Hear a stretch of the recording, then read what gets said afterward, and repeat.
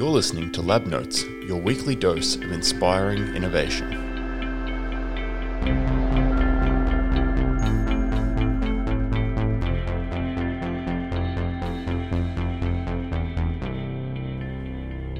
Well, hello and welcome to Lab Notes. I'm your host, Leo Stevens, and today it is my absolute privilege to bring you a discussion with an inspiring clinician, researcher, entrepreneur, and former Australian of the Year, Professor Fiona Wood.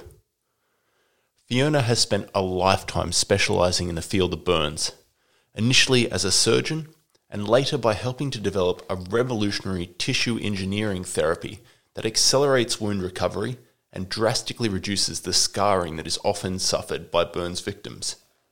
As you'll hear, Fiona was quietly refining these therapies from her base at the Royal Perth Hospital when she was thrust into the national spotlight as victims of the 2002 Bali bombing terrorist attacks landed in her hospital unit needing urgent care. What followed was a whirlwind of publicity, public awareness, and accolades that culminated in Fiona being named Australian of the Year in 2005. All the while, Fiona was continuing to commercialise her technology through a spin-out company now known as Avita Therapeutics that is dual-listed on the ASX and Nasdaq stock exchanges. Not to rest on these professional laurels, Fiona has also raised 6 children with her partner Tony, worked to facilitate community-led innovation in Western Australia, and co-founded a charitable foundation that supports burns research. Professor Fiona Wood, welcome to Lab Notes. Thank you very much.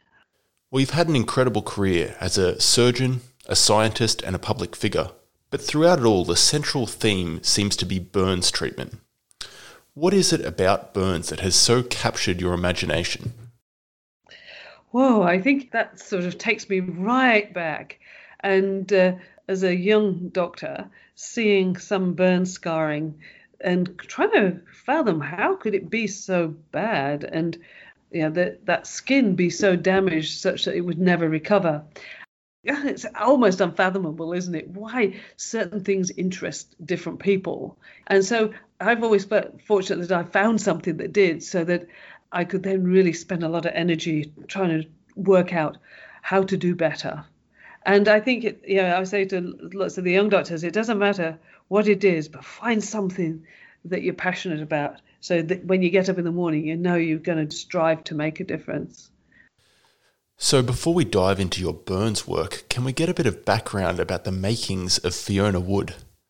You were born in Yorkshire in northern England, an area rich in history, castles and courtyards, not least of all at your high school, Ackworth. What do you remember about those early days and your education in Yorkshire? Oh, God. The castles and courtyards, I was more of a scullery maid kind of end of the spectrum, I think, because mum and dad both left school very young and worked really hard to give us an education that gave us choice. And so when I did get to Ackworth, the school that I went to when I was 13, my life changed because it gave me the opportunity to have an education that would lead on to a university. And it was eye-opening. It was just extraordinary, because then that was more on the castles and courtyard side of things. When I speak with my mum now, she's 90 next week, I say, well, you brought us up to leave because you were absolutely adamant there was a big world out there full of opportunities. All you had to do was grasp the nettle with both hands and not let it go. Well, you certainly did grab that opportunity with both hands, and medicine called to you. You studied your MBBS at the St Thomas Medical School in London and spent quite a bit of time at the nearby Hunterian Museum. Can you tell us about that place and what attracted you to it? Well, the Hunterian Museum is actually in the Royal College of Surgeons, but as a young medical student, I did an extra degree in anatomy. I liked anatomy. I liked the way we're all structurally put together and the nuance of that. And in the Hunterian Museum, it has a whole range of strange and weird and wonderful exhibits, from the Irish giant to the arthritic old maid. There's the Hunterian Museum has continued from John Hunter to the present day. There's exhibits that, for example, one demonstrates the plastic surgery done in the First World War with sort of artist sketches. Extraordinary reconstructive work for gunshot wounds to the face. And I was there with my eldest daughter, who's a plastic surgery trainee. I said, well, look at that, something to strive for. And that was, over 100 years ago. And also, it has the biggest collection of brains in the world, from worms to elephants.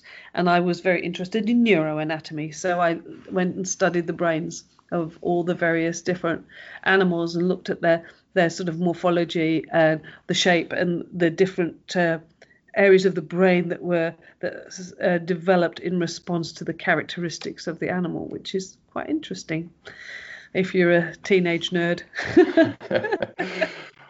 Well, yeah, absolutely. And look, after graduating, you worked as a registrar in a number of UK hospitals, but you were fatefully lured to Australia in 1987, and I think we have Tony to thank for that. Can you tell us about how you guys met and what prompted you to uproot your family to come to Perth? Well, it was, as he said, non-negotiable. You marry me, you live in Perth, and that's not Scotland. We met at a course, a kind of cramming course in the north of London, and so we got married the first weekend. We both had off roster. It seemed a reasonable thing to do at the time. And 30 odd years later, it's still a reasonable thing to have done. So I knew by marrying Tony that I'd made the decision to leave the UK. And I'd have to say I've not regretted it for one moment. The first day, I remember my first day here, I woke up, it was sunny. Oh, Tony, wake up. What's the matter? I said, it's a sunny day. We can't miss a sunny day. He goes, there'll be 360 more of them. I thought, oh, my God, where have I come to? It's just like being on holiday every day. So on the website for your charitable foundation, there's a biography about you. And one of the things that it says is that soon after landing in Perth, you sought out a local surgeon called Harold McComb. I was really interested in that phrasing because it implies something very conscious and purposeful. What drew you to Harold, and how important was his mentorship to your career? Huge. I've been a very focused career surgeon in an environment that was relatively hostile because I was female. And I was coming, and I'd made the commitment to come to the other side of the world, to the world's most remote city. And I was very focused in research as well. It's like, how am I going to make my career work in such a small place? And the only surgeon I knew, I was very interested in both burns and cleft lip and palate repair. And the only surgeon I had read any work of that was in Perth was Harold McComb. And clearly from what he'd written and from his results, it was a surgeon of some considerable skill. And so as I arrived, I think within days, I went to the hospital and introduced myself and asked if I could come and watch him operate. Because I wanted to learn. I've always been, still am, hungry to learn. I want to know things. I want to know why, So, and I wanted to see how to do things. And so I went to the Children's Hospital, and then I assisted him in the private hospital in Bethesda where he worked. And he was indeed an extremely skillful and gifted surgeon. And he taught me many things. One is always to learn something today to make tomorrow better.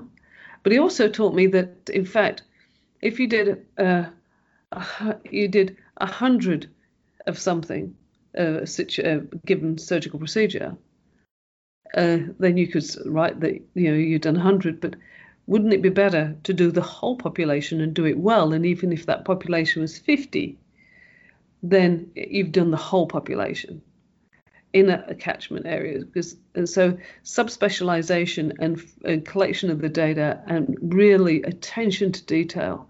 And you don't have to be one surgeon sort of skimming the surface of a big pool, but the surgeon that dives deep in a limited pool can actually be, in fact, paradoxically more productive in the research and from a global research perspective.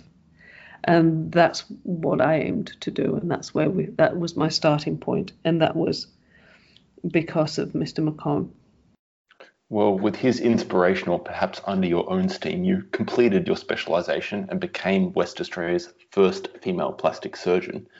And you soon found a job as the director of the Burns Service of Western Australia. When you stepped into that role in the early 90s, what were your goals for the institution? Scarless healing. And with a clear understanding that every intervention from the point of injury influences the scar worn for life. So every intervention, therefore, we had to reach out, we had to educate, we had to make sure that people were in the best condition they could be to make sure they survived and that the quality of that survival was worth the pain.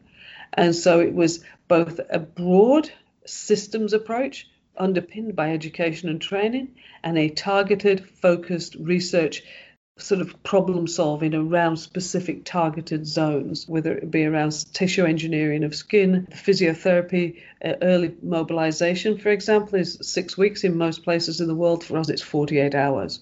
And I have Dale Edgar, who I kind of poached from Queensland 20 years ago, and he's driven an extraordinarily research-based physiotherapy program in the burns service. It's really driven home those patient-centered outcomes and so on. So if there's anything anywhere in the world that's been done better, then we need to bring it here and always, always strive for excellence.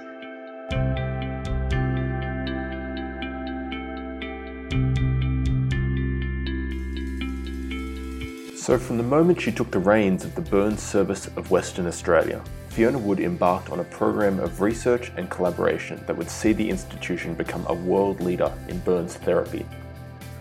One collaboration in particular was destined to have an incredible impact not only on burns therapy, but on Fiona's life as well. It was a project applying the emerging science of tissue engineering to burns treatment, a technology that would ultimately evolve into the spray-on skin most associated with Fiona's clinic. But it would be impossible to tell that story without Marie Stoner, a research scientist who collaborated closely on the project and ultimately became a business partner and lifelong friend to boot. I asked Fiona about how she met Maria and the development of spray-on skin. Yes, I mean, Marie's a great friend, but when I met her, she was doing the bone marrow preps, so medical scientist, getting all the bone marrows ready for the transplants in the day. And I was in the lab getting the skin ready for the day. That's where I met Marie, somebody equally crazy in the middle of the night, getting things ready for the next day. And so we worked together, got a grant, and so I established our skin lab, and away we went in February of '93. And I remember saying to Marie, the first thing we've got to do is do this faster. Growing epithelial cell sheet in 3 weeks is too long. I can't wait that long. I need to go faster, really as quick as possible. So the first cab off the rank, we did it in 10 days. Then we started by 94, 95, putting it on as a solution. And so then we started spraying it on. And then we took the basic aspects of the tissue engineering process to the bedside. So we developed the point of care device. And then we were able to commercialize, form a company, assigned our intellectual property to a not-for-profit foundation. So that's sort of in less than 2 minutes. It's 15 years work, but the rest is history, as they say, because the Avita Medical, which is now the company that continued the commercialization of the RECELL kit, was the best performing stock in the ASX last year. Well, yes, that was certainly a whirlwind tour. So to break it down a little for the audience, the core technology developed by Maria and yourself is known as the RECELL kit. It's a point-of-care system that allows you to harvest healthy skin from a burns victim and almost immediately reapply that tissue back to the wound. So you and Maria patented this approach and collectively established a company under the name Clinical Cell Culture that would take this technology forward into the commercial world. Now, one thing you mentioned there that I found very interesting and indeed somewhat unusual is that you did not assign the IP to the company itself, but rather to a charitable research foundation that is now known as the Fiona Wood Foundation. Could you talk us through that decision to establish the foundation? What has the interaction been like between that entity and the company commercializing the technology? We set up the foundation earlier because we realized competitive grants are very challenging. And so how can we even out the rough spots? I did some private work at that point. I did about a day a week in private practice. Because that's how we were structured. And so I would charge a rebate cost, which is a bit unusual for a plastic surgeon. You could put the AMA rate there and the gap, but you say you'll accept the rebate, but if people wanted to donate to pay the gap, they could donate it and then they get tax deduction. So people could actually put money into the foundation rather than to myself, which I was much more comfortable with. And some people did, and some people didn't, and that's fine. And so that was how we set off with the foundation in the early days. And we were then able to use that vehicle to fundraise as we set up that not-for-profit, which is a focus on burns research. And so we had that entity established, and it was with a board and governance also established. And so when it came to setting up a company, we weren't as familiar with that, and we wanted to protect what we had. And of course, we had to acknowledge the health department where we'd done the work and the university. So we basically had the intellectual property in the not-for-profit foundation. And so that the royalties go forward would support our research, which has ironed out the rough spots over the years.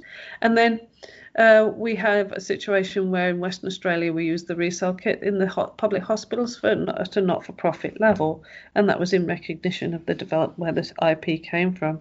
So it was a sort of a triangular arrangement that's done quite well over the period of time. Because it's a lot of water under the bridge, the intellectual property now is housed in Avita Medical, and we have royalties coming through to the foundation, as I say, which is the aim. The aim was to fund our research and to make the technology more broadly available. So we've been able to achieve that. Well, I must say that's a very benevolent approach, Fiona, essentially forgoing personal benefits to ensure funds keep flowing to your research. I did want to ask about having this distinct pool of funding and what it has meant for your research work. You mentioned there that it has helped bridge gaps between large-scale government grants. Is that the main benefit, or does having this funding pot allow you to tackle projects that would not usually get support from public grant schemes? I think a bit of both, because certainly we have people supporting us in things that we wouldn't get. We wouldn't be competitive, but that are really worthwhile doing. Community education programs and prevention and things like that, and supporting our sort of nursing, allied health research, psychology research as well, and getting that preliminary data up so that then you become competitive. So it's been a huge capacity builder for us, and it's provided an opportunity to do things like we've done a big body of work with over 30 publications in population health data linkage, and that was partially NHMRC, but the rest of that was funded by Woodside Petroleum. They've been one of our strongest partners around our disaster management strategies, and we work with Chevron too. So it gave us a much broader scope. And if you're looking at every bit along the whole continuum and the whole journey influencing the outcome, then you can't just put all your eggs in one basket. You need to look across the continuum and within the systems that we work in to make sure that we translate everything. And that's been a goal too, actually, is to make sure we translate everything as we go forward. So can we talk about 2002? You had already done this commercialization, this spin out. You were running a burns unit and have this new approach to burns treatment. And then all of a sudden, the Bali bombings happened, and there was this dire clinical need from several seriously burned victims that were transferred to your hospital. What was that time like, and how much light suddenly got shone on your practice? I think the window to our world opened, absolutely. I've said that many times, because we were beavering away, presenting our work and publishing bits and pieces, but we hadn't really got into our stride. But the use of cell suspension, spraying skin cells on, had been part of what we'd done from 1995. So for us, it wasn't new, but it sort of captured the imagination of people around. And that's just the way of the world. And in our space, we did the best we could at the time with what our standard of care was, and we had very rigorous disaster processes in place. But it was busy. It was overwhelming on one level, but the capacity to be trained to be able to help in those circumstances is an extraordinary privilege. And I mean, it's almost 20 years ago now, but it is. I've always felt the privilege for it to have had such an impact on many lives. It is, for me, extraordinary.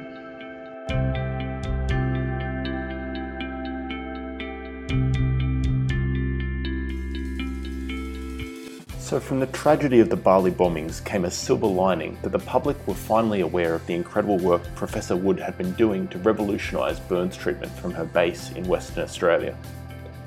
Over the following years, that focus translated into accolades, with Fiona being named an Order of Australia in 2003, the West Australian Citizen of the Year in 2004, and finally the Australian of the Year in 2005, arguably the highest individual honour in the country. I asked Fiona what receiving these awards has meant to her, both personally and professionally. I find that's a really interesting question because I'm not exactly sure. It has raised awareness into burn injury and the devastation it wreaks, and there's never just one ripple from when you drop the pebble in the sort of pond, as it were. And burn injury does impact on a lot of people, not just the person that it primarily affects. And so to have that raised awareness has been very positive. And for me, I think it's been extraordinary. It's weird. To be honest, it's not like I wanted to be an actress or whatever, you know what I mean? Like some people's career choices are very public. My career choice wasn't a public career choice. And to be Australian of the Year, we had a reunion and there was two groups of us.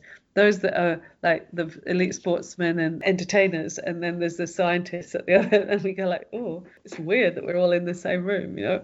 So it says something good about Australia, I think, that you can recognise people in all sorts of different fields. I still feel that it was in a bubble that was quite extraordinary, special. Words, it's hard to find the words to describe that year as Australian of the Year. It's clearly defined who I am now, and that's for sure. So can we talk about your kind of latest research efforts? You've been working a lot around the nervous system and how the brain interacts with burns and wound healing. What's driving your kind of interest and passions there? Well, we've done a lot of work in understanding in the cell-based therapies. We've done lots of work in all different facets. It's a very complex jigsaw, burn injury. But the skin stories goes forward. We're working with people in our local universities and interstate universities, and a company called Inventure building a 3D printing solution, so point-of-care 3D printing for skin. We're also working with our teams here, understanding the chemistry of injury and healing, such that we can use the iKnife as real-time rapid evaporative mass spectrometry, so that we understand the quality of the tissue we're cutting through. What really brings this all together is the fact that we had a young boy who survived an 80% burn as an 8-year-old, only to die of a rare cancer as an 11-year-old. And so with the data linkage work I mentioned briefly earlier, we were able to look at the data of 34,000 patients with burn injury in Western Australia and compare them with 120,000 non-burn people from matched age, sex, geospatial and socioeconomic parameters. And we know that even non-major burns, even minor burns, do affect you for life. And so we've started developing a biobank at the children's and the adult hospitals where we're collecting biological specimens and trying to understand these changes.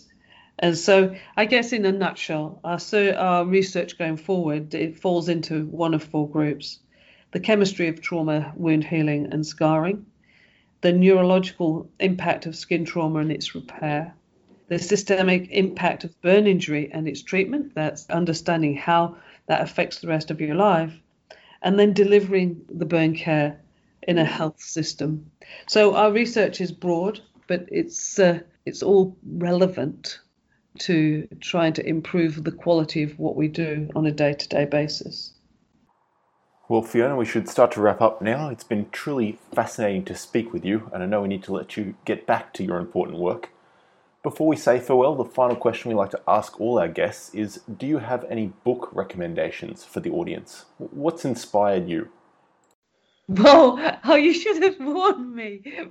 Reading, I read every day. It's dream time, I go to sleep with a book, and from crime fiction to bio to sci-fi, so biographies and sci-fi and all sorts of different things.